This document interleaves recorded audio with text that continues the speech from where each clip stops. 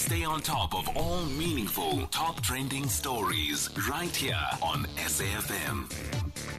Leading the conversation. Well, some reporting over the last few days that a child over the age of 10 who's convicted of bullying another child could in fact be sent to prison. Also suggestions a child can apply to a magistrate to get a protection order against a bully. There have been some horrible cases of this.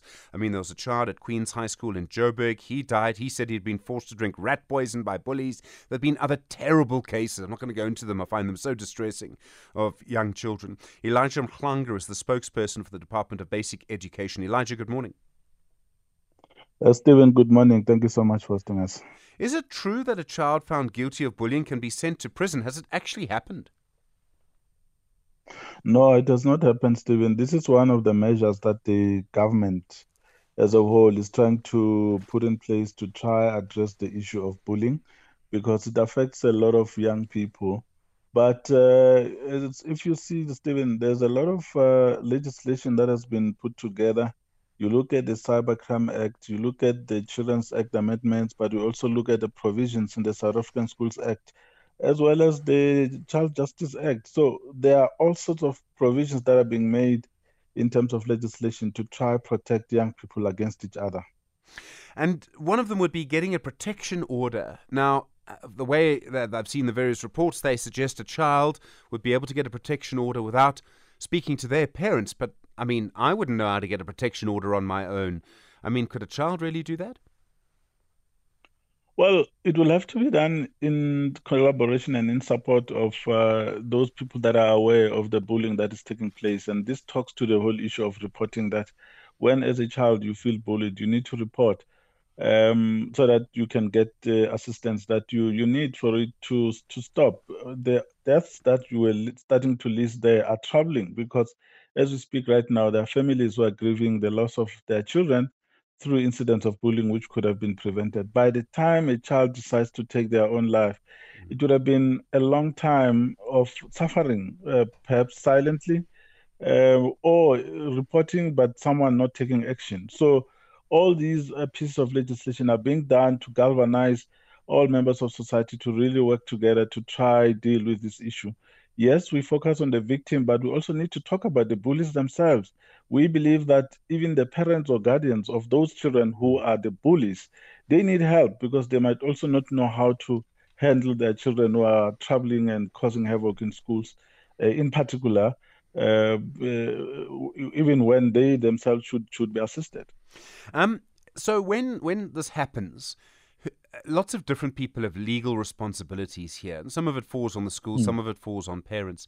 I mean, but is a school in the end forced to look after a child who's being bullied, and at the same time that school can't necessarily or easily remove the bully from the school? It's quite a complicated thing to manage. It's got to be done very carefully. Yeah, it is complicated, Stephen, because when a bully is found guilty after a disciplinary process in a school and is expelled, or the HOD decides that that learner must be removed, we're taking that learner to another school where he's or she is potentially going to find other victims. So it doesn't change their own behavior. That's why we're saying all these laws that are being put in place are not going to solve the problem if we sit back and expect the laws to change the situation. It means that we need to talk to the mindset of the children, their conduct and their approach to resolving conflict. How do you sort out the matters that you have with the other child? How do you relate to other children that are in the same environment as you? Yes, the school has, to a large extent, the responsibility to take care of the children, because for a large part in the day, they are in school. That's where they gather. But we also know that some of the bullying happens outside school, which makes society to take responsibility for what is taking place out there. That's why we feel that it is a change in behavior that is required than any amount of law that we can put in place. I suppose one of the real problems is that children suffer on their own. They don't tell their parents. And I realize that parents are battling themselves. It's hard to be a parent, hard to keep everything together and, spend as much sort of emotional time as your child as you shouldn't.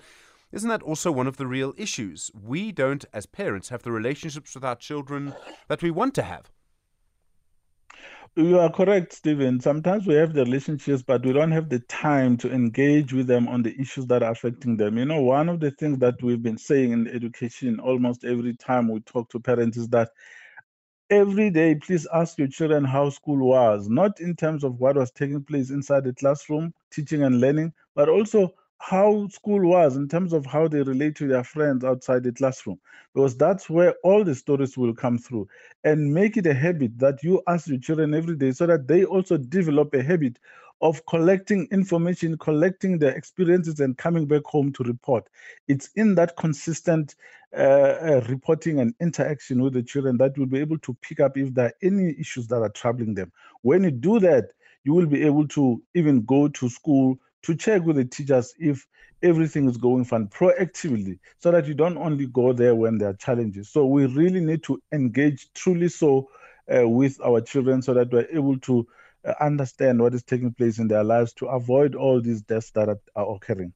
Always comes down to the same thing, doesn't it? Time and energy to bring up children. You have to invest in it, even though, trust me, I know, very difficult. Elijah Mhlanga, thank you, spokesperson for the Department of Basic Education.